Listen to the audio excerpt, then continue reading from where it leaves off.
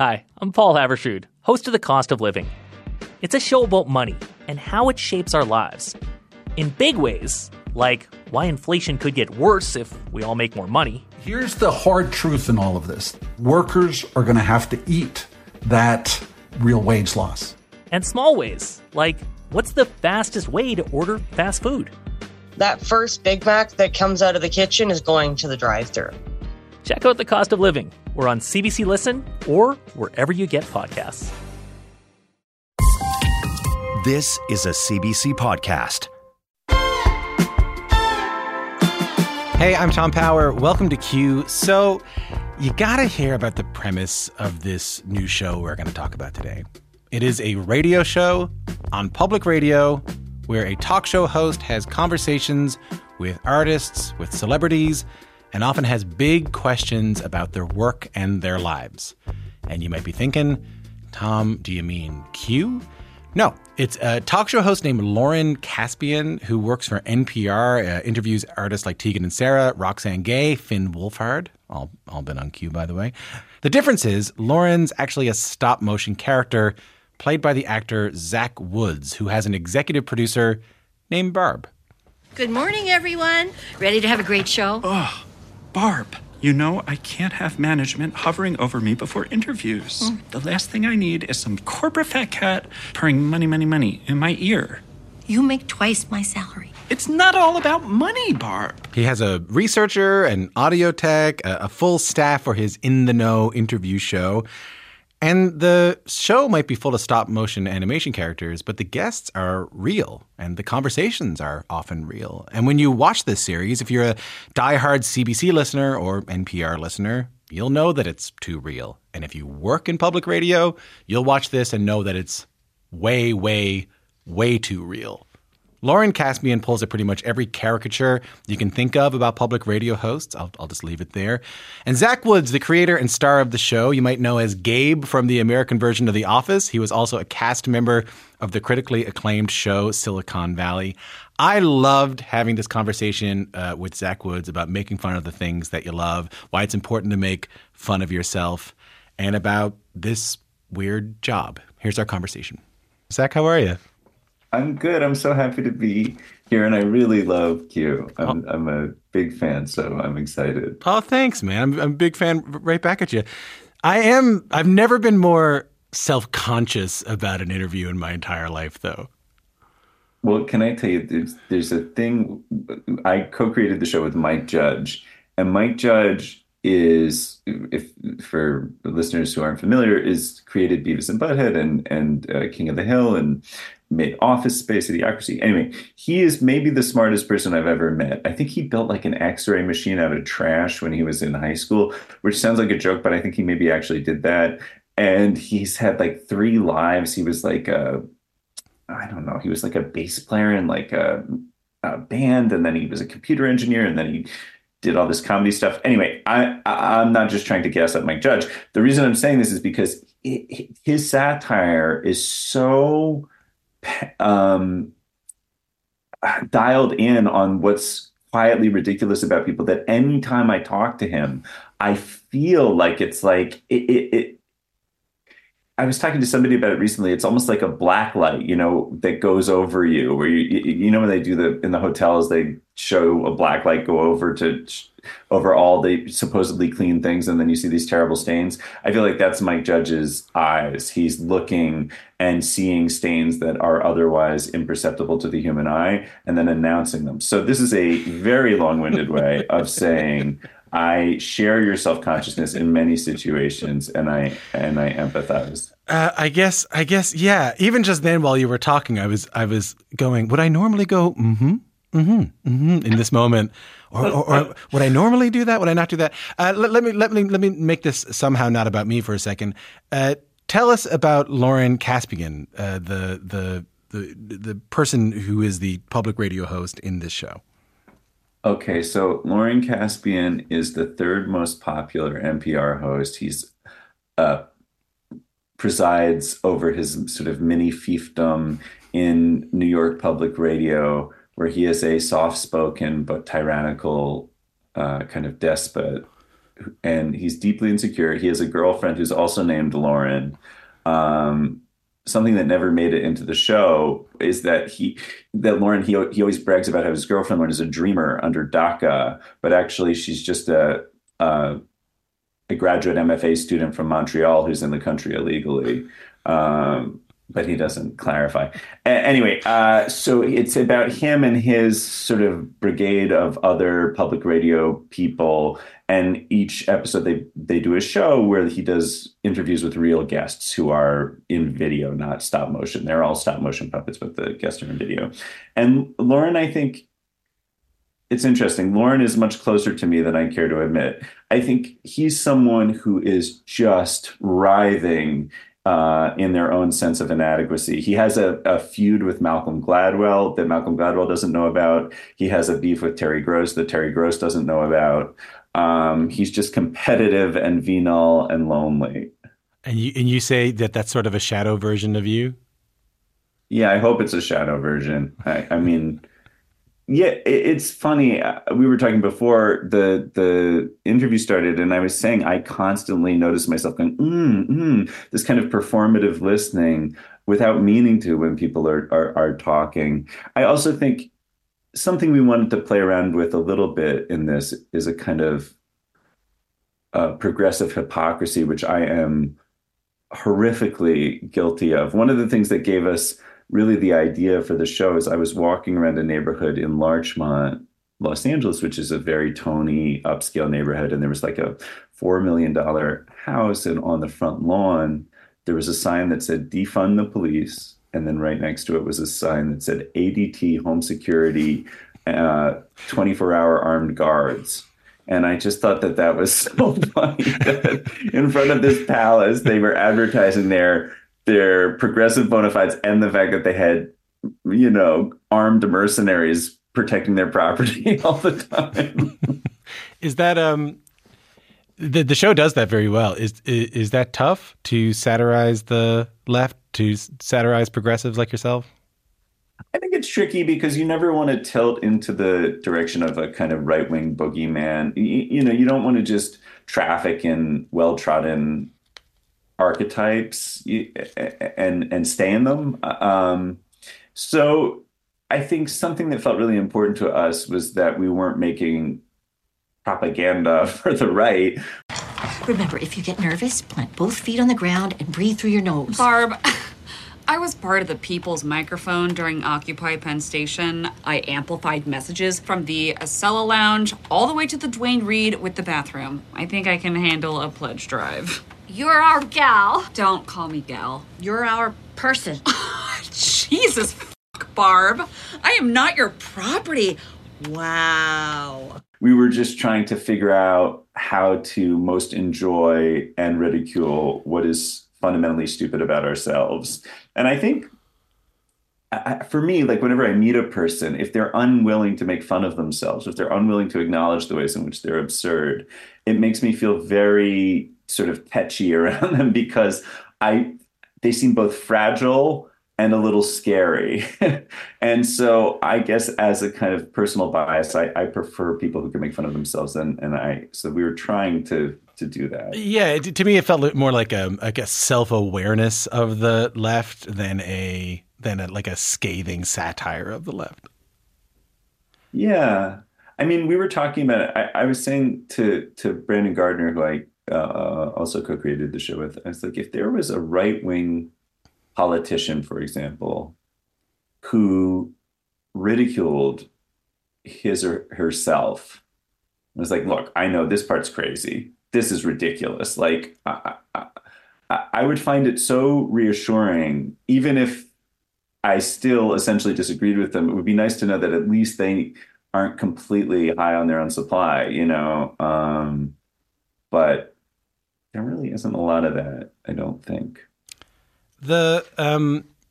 You really have the tone of sort of an NPR classic public radio show. And I should say for people who are listening to this in Canada, NPR is public radio in the United States. It's like the closest thing I could say is it's kind of like CBC in the US. And there's like all kinds of differences, but I won't get into that right now. But you really have both the on-air tropes that public radio hosts who are NPR like me trade in the right, and inserting our own like banal life experience into the lives of these celebrities into it. But you also have the office dynamics down as well, the various sort of tropes you see within the office as well. Where did this come from? Where did you find out about all this?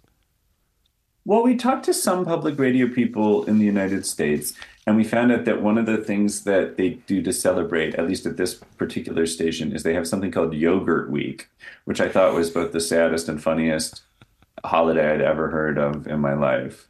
Just that's like the real pop the corks, boys and girls, having Yogurt Week. Just like, could there be a more... Anyway, so that we learned about that. We also learned about the kind of venomous voicemails they would get if someone misused a preposition or, had too much vocal fry. Because these people donate like whatever, $3 a month, they feel entitled to leave these tongue lashings on the voicemail over these kind of misdemeanors of grammar. And I always thought that was really funny too. You experienced that too at CBC? Yeah, because I have I'm from Newfoundland, so so I have an accent, right? And so I pronounce my favorite one was I got this word. I pronounce the word tour like I'm going on tour. I'm going on tour. That's how I would say it, Yeah. So in Canada, there's not donors. Everyone pays the same amount, and that's how it's public radio like that. Those are the differences I was talking about. But of course, rightfully so, people should feel like it's their network because it really is. But it does lead to a note that I got not that long ago that someone said, "While it's nice to see a Newfoundlander with a job, can someone let Power know that there's 2 syllables in tour? It's 2 were." And he wrote it again in bold, 2 were. So I just love. You got that part. You got that part down. Well, I hope that listener enjoys eventually an eternal 2 war in hell. But you did sort of nail those parts of public radio very, very well.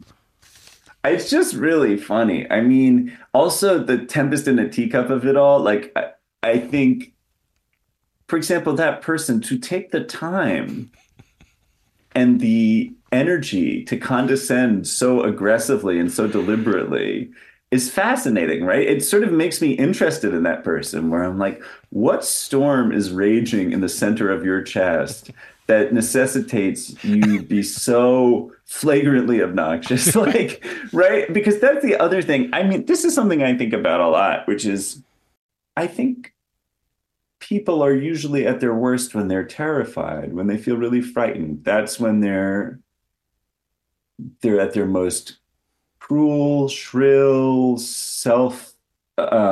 unself-aware, et cetera, and there's this strange thing where I think often people will, not always, but sometimes people will lead in situations with their irony, their cynicism, their gossip, their sort of pithy dismissiveness, whatever, and be so secretive about all the beautiful stuff about themselves, their love and gratitude and tenderness and vulnerability.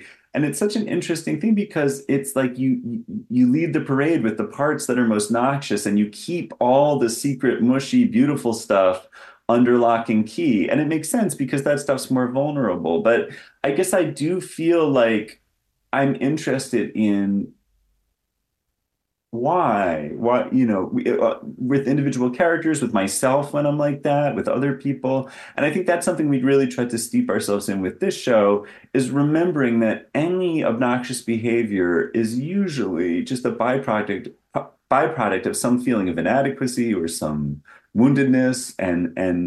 And we try to remember that. So whoever the two-or person is, I hope whatever monkey is on your back gently dismounts one day. I hope so too. And you know what? I always appreciate a handwritten letter. The was it scented? Yeah, yeah, but I'm not going to say with what. Speaking of the uncynical nature of the show. So let me just get back to the show here for a second. The stop motion animation character Lauren Caspian, the public radio host. The guests that he interviews on Zoom are not, as you mentioned, stop motion. They're on video. They're the real people. Mike Tyson, Tegan and Sarah, Jonathan Van Ness. How does that work? Do they think they're signing up for a real interview? What do you tell them before they do this? No, there's no trickery. We explain the premise of the show, and then when it's the day of the interview, Brandon Gardner would get on a Zoom with them and say, okay, in a second, you're going to do this interview. You can just treat it like a normal public radio interview. If something makes you laugh, you can laugh. If a question strikes you as interesting, please answer as fully as you'd like. The only thing we ask is that you not acknowledge that the character is a puppet. And then we would begin the interview, and the interviewee would be looking at a picture of Lauren, because obviously the animation happens after the fact. And then I would just be improvising with them. We'd have questions that the writers had submitted, and Brandon would be on a Google document with me so he could communicate with me kind of like mission control as I was doing these interviews. And then we'd just talk for like an hour and cut it all down. The reason I bring that up is because these celebrities are not being made fun of, nor are they always making fun of the host or exposing sort of an inadequacy with the host. There are moments. You're going to get so many letters about that little stutter. I just pity your mailman. His back is going to break under the weight. While it's nice to see a Newfoundlander with a job, if we could get old stuttering power off the air, that would really help. There are these beautiful moments, like with Mike Tyson and Jonathan Van Ness, where there actually are beautiful interview moments in beautiful, touching, sweet interview moments in this show. Our researcher, Fabian, insisted that you love to shadowbox while listening to Ladies of the Canyon. No, Fabian f***ed up. You know, I'm glad to hear you say that, Michael, because anytime I give any constructive criticism, she says all feedback is violence. Well, violence is a state of mind. It's perspective on violence. That's not violent to you, but it's violent to her. I'm so glad you felt that way. I really didn't want the show to be a kind of acidic, just a caustic thing. Because I generally actually really like people. And I'm so glad that you felt that way about the interviews. I feel that way about the interviews. It's interesting. One of the reasons we wanted to make a stop motion show where we did interviews is that I think if you're in the public eye, you're so media trained, you're so equipped with talking points and evasions and all kinds of answers ready at your fingertips. And we thought if we can get people into the kind of uncanny valley of talking at length to a puppet who is an NPR host, the strangeness of that will hopefully lure them away from their kind of well-trodden talking points into more interesting turf. And I think that ended up happening. It's such a weird way to be interviewed that I think people revealed parts of themselves that they might otherwise be disinclined to share. Not in a kind of gotcha way, but just it's sort of what we were talking about. It's like the parts of yourself that you're used to leading with. We sort of wanted to try to get people away from those once in a while. And Mike Tyson, Jonathan Van Ness, all of the guests at various points shared something that was beautiful. Not all of it made it into the show, but we're also going to release a podcast so that we can have some longer interview segments. What strikes me is I know Mike Judge said about you that you waft NPR-ness everywhere you go. And when I was reading about you, I know that you have a great admiration for folks like, as do I, for folks like Terry Gross, and these. What strikes me about that is you also got to be an NPR interviewer for a little while doing that. That part was really exciting. I mean, I'm really jealous of your job and people who do research, thoughtful, present interviews. I think it seems like such a great way to live, and perhaps I'm romanticizing it, but just to be able to be sort of professionally fascinated by the world, and to then be able to sort of indulge your own fascination and read about the people and learn about the people and then talk to them and measure your sort of initial impression versus the reality of the person against each other. And the whole thing, it just seems really interesting. I mean, I don't know. I forget what your original question was because I went on a long-winded tangent. Well, it was about that you got to be that, you got to do that thing that you've always wanted to do. Yeah, and sometimes I would start to resent the sort of comedic aspects of the show, and I would just want to be able to ask more earnest follow-up questions, which I would do sometimes. I would just kind of, throw my responsibilities out the window and just ask what I wanted to ask. And I like that.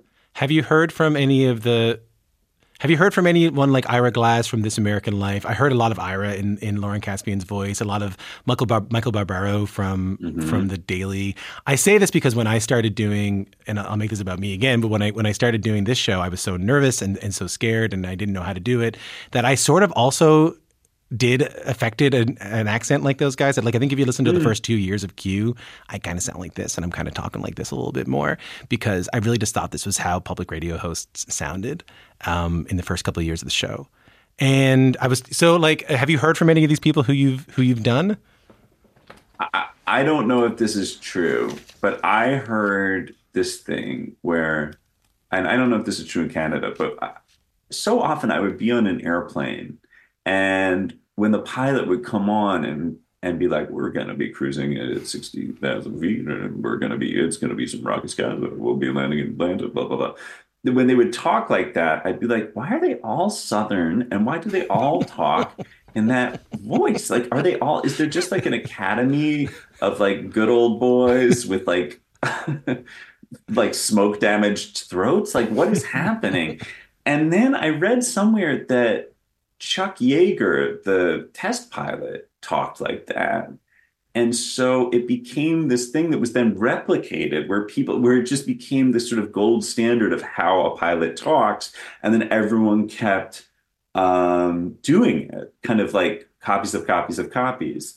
And so it's possible that Ira Glass is the Chuck Yeager of public radio.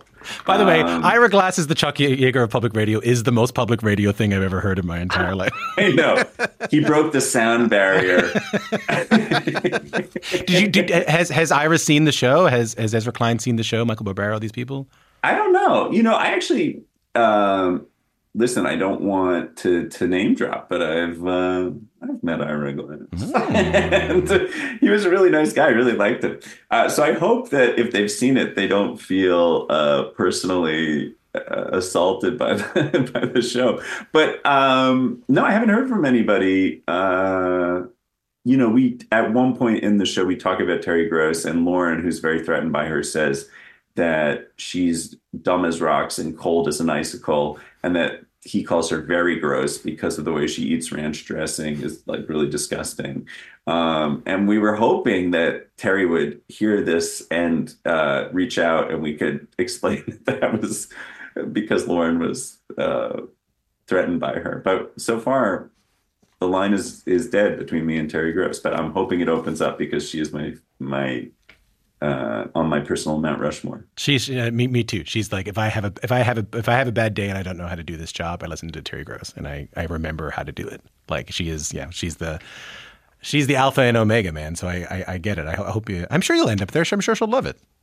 I think you're wonderful at your job. Oh, thanks, man. But we all hate ourselves sometimes. Yes. More often than not. I'm looking forward to starting my new podcast. We all hate ourselves sometimes. I'm talking to comedian and actor Zach Woods. Coming up, if you're a fan of the U.S. version of The Office, you might know Zach as Gabe, this character who took a big role into the show years into it being on the air. What was it like coming onto that set as an unknown actor? And why did it lead to him jogging for hours on end? More with Zach Woods after this. Hi, I'm Jessie Cruikshank. Jessie Cruikshank. I host the #1 comedy podcast called Phone a Friend. Girl, Let's phone a friend. Not only do I break down the biggest stories in pop culture with guests like Dan Levy and members of NSYNC, I do it with my own personal boy band singing jingles throughout. Because it's my show. It's your show, girl. New episodes of Phone a Friend. Yeah. Drop Thursdays wherever you get your podcasts. So work it, girl, yeah, work it. Okay, that's enough.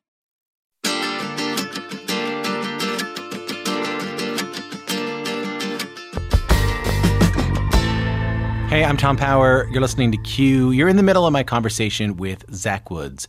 Zach Woods has a new show called In the Know, which is a stop-motion animation parody of public radio personalities, and Zach plays a pretty insufferable public radio host who interviews artists and celebrities.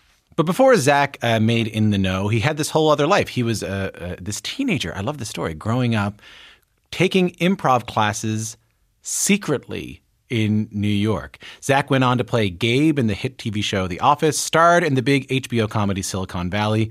But this part of our conversation starts with talking about that secret life. I was reading about you. You don't come from a comedy family. Dad's a psychiatrist, is that right? He's a therapist. Yeah. A therapist. He can't prescribe medicine unless he's really feeling wild. unless he wants to burn the whole thing down. Yeah, exactly. Mom's a nurse practitioner. Wow. Yes. Yeah. Pediatric nurse practitioner. Brother works in healthcare. Sister training to be a rabbi. Mm-hmm. She actually is a rabbi. Yeah. No comedy in there. No. I mean, I think there's an interest in story, and this is me speaking purely as myself right now, not on behalf of my father and my sister, but I do think that, at least from my experience as a patient in therapy, that so much of that is about how you narrate your own life and examining the stories you tell about yourself and then adjusting them in a way that hopefully allows for a better story.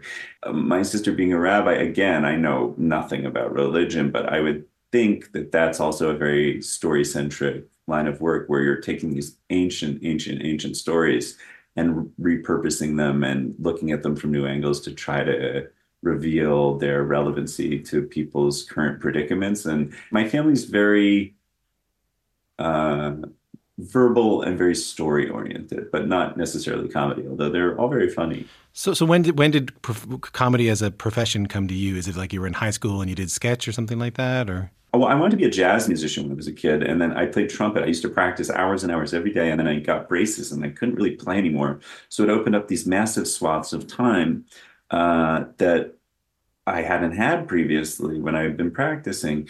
And my brother, who went to college in New York City, had gone to a show at a club called the Upright Citizens Brigade, which at that time was just this like very dingy little club in a converted strip club. And he said, there are all these people from Saturday Night Live performing improv there. And it sounded really interesting to me. So I took the train up to New York and I started taking classes there. And I for some reason, I never told anyone I went to school with that I would do this, but I just started going up to New York more and more and more. And I had this kind of secret New York comedy life when I was in high school. And then I eventually moved there and pursued it through the, You kept it a secret from your friends that you were going to New York to do comedy at like what is now a very prestigious improv group? Yeah, I mean, I back then, it was not the kind of behemoth that it became, but yeah, I didn't tell anyone. And I would be up there like multiple times a week, weekends, sometimes weeknights. I would drive home from the train station. Yeah, I would drive to the train station, take the train up, take the train back, and then drive home. But because I was on high school hours and waking up at like 6 a.m, I'd be coming home at like sometimes 1:30 at night. And I would drive with the windows down and the AC on in the winter, blasting music, just like yelling so that I wouldn't fall asleep because I was scared because I was so sleep deprived. But I loved it so much that I didn't want to stop doing it.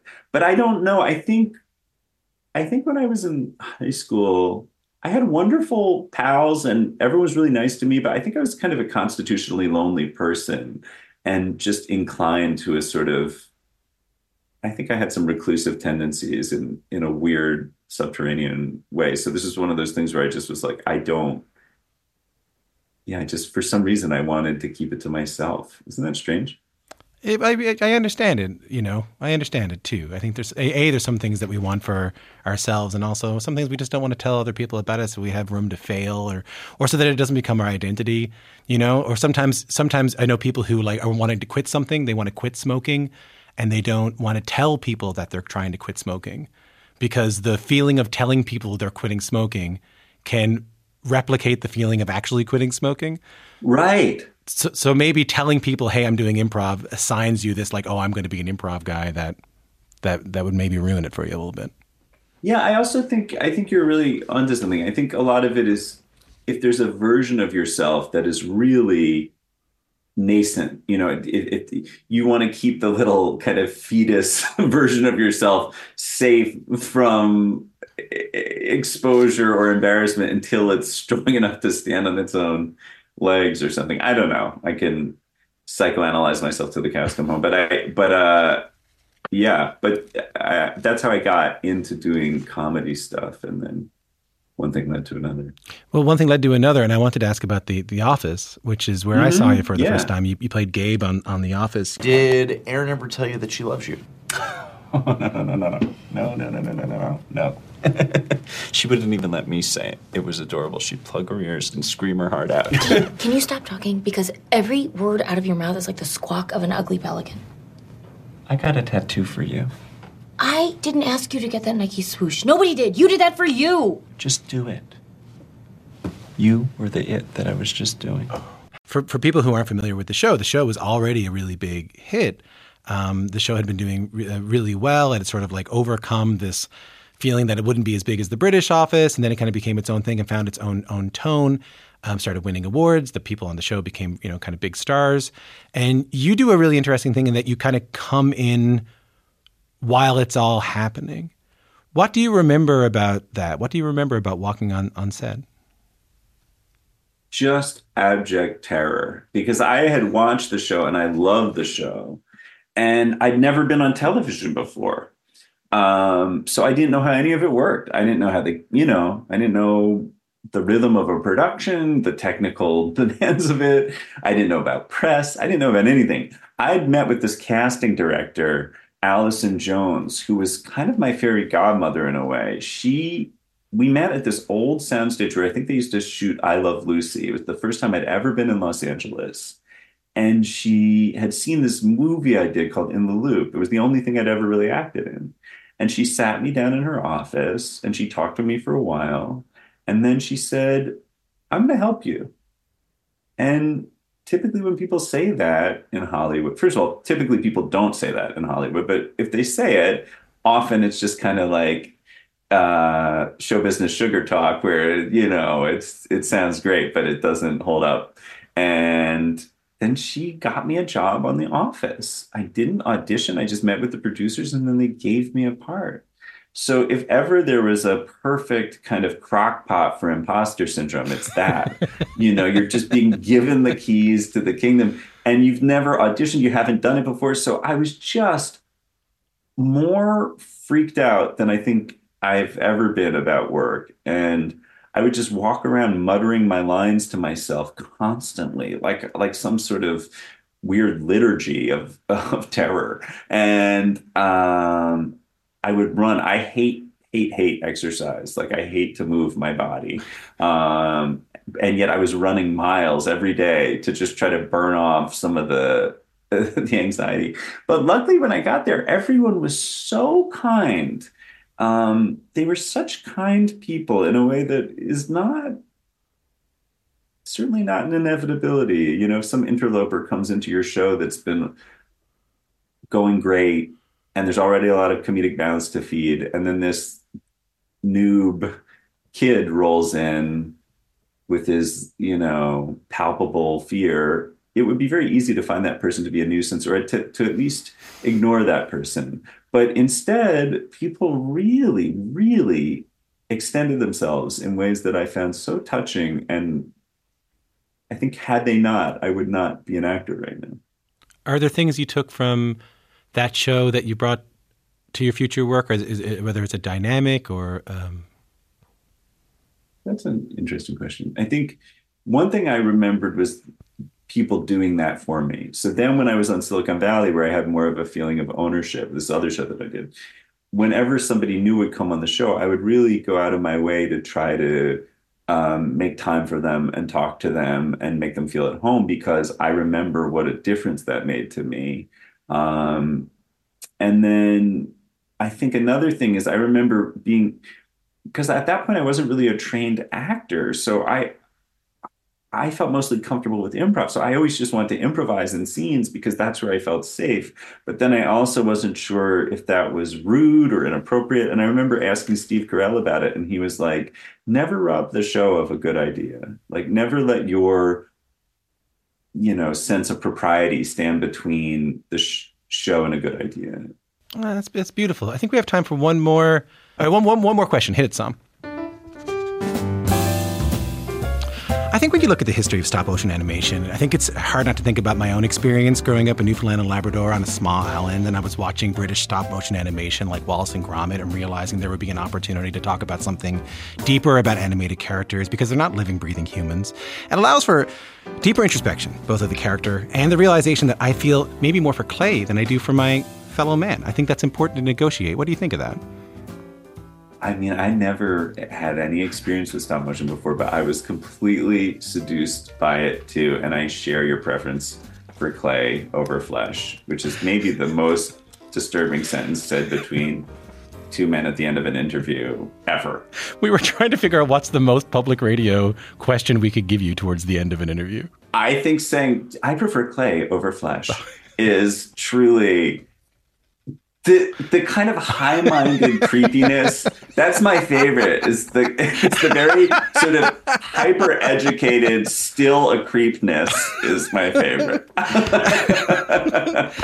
Zach, such a joy to talk to you, man. Thank you so much. You too. I loved it. Thank you for having me. I was so excited when I found out I was doing this show.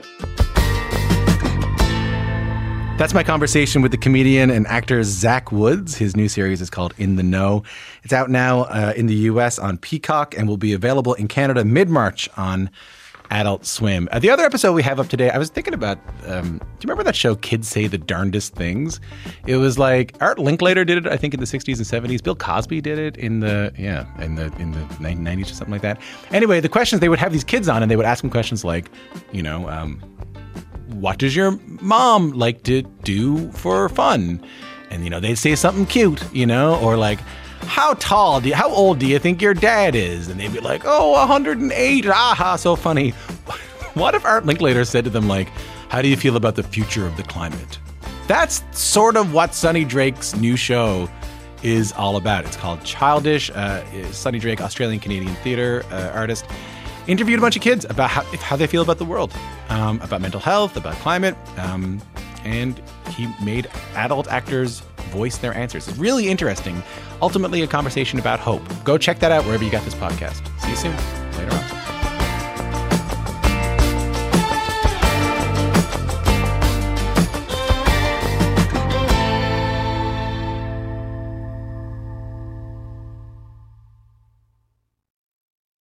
For more CBC podcasts, go to cbc.ca/podcasts.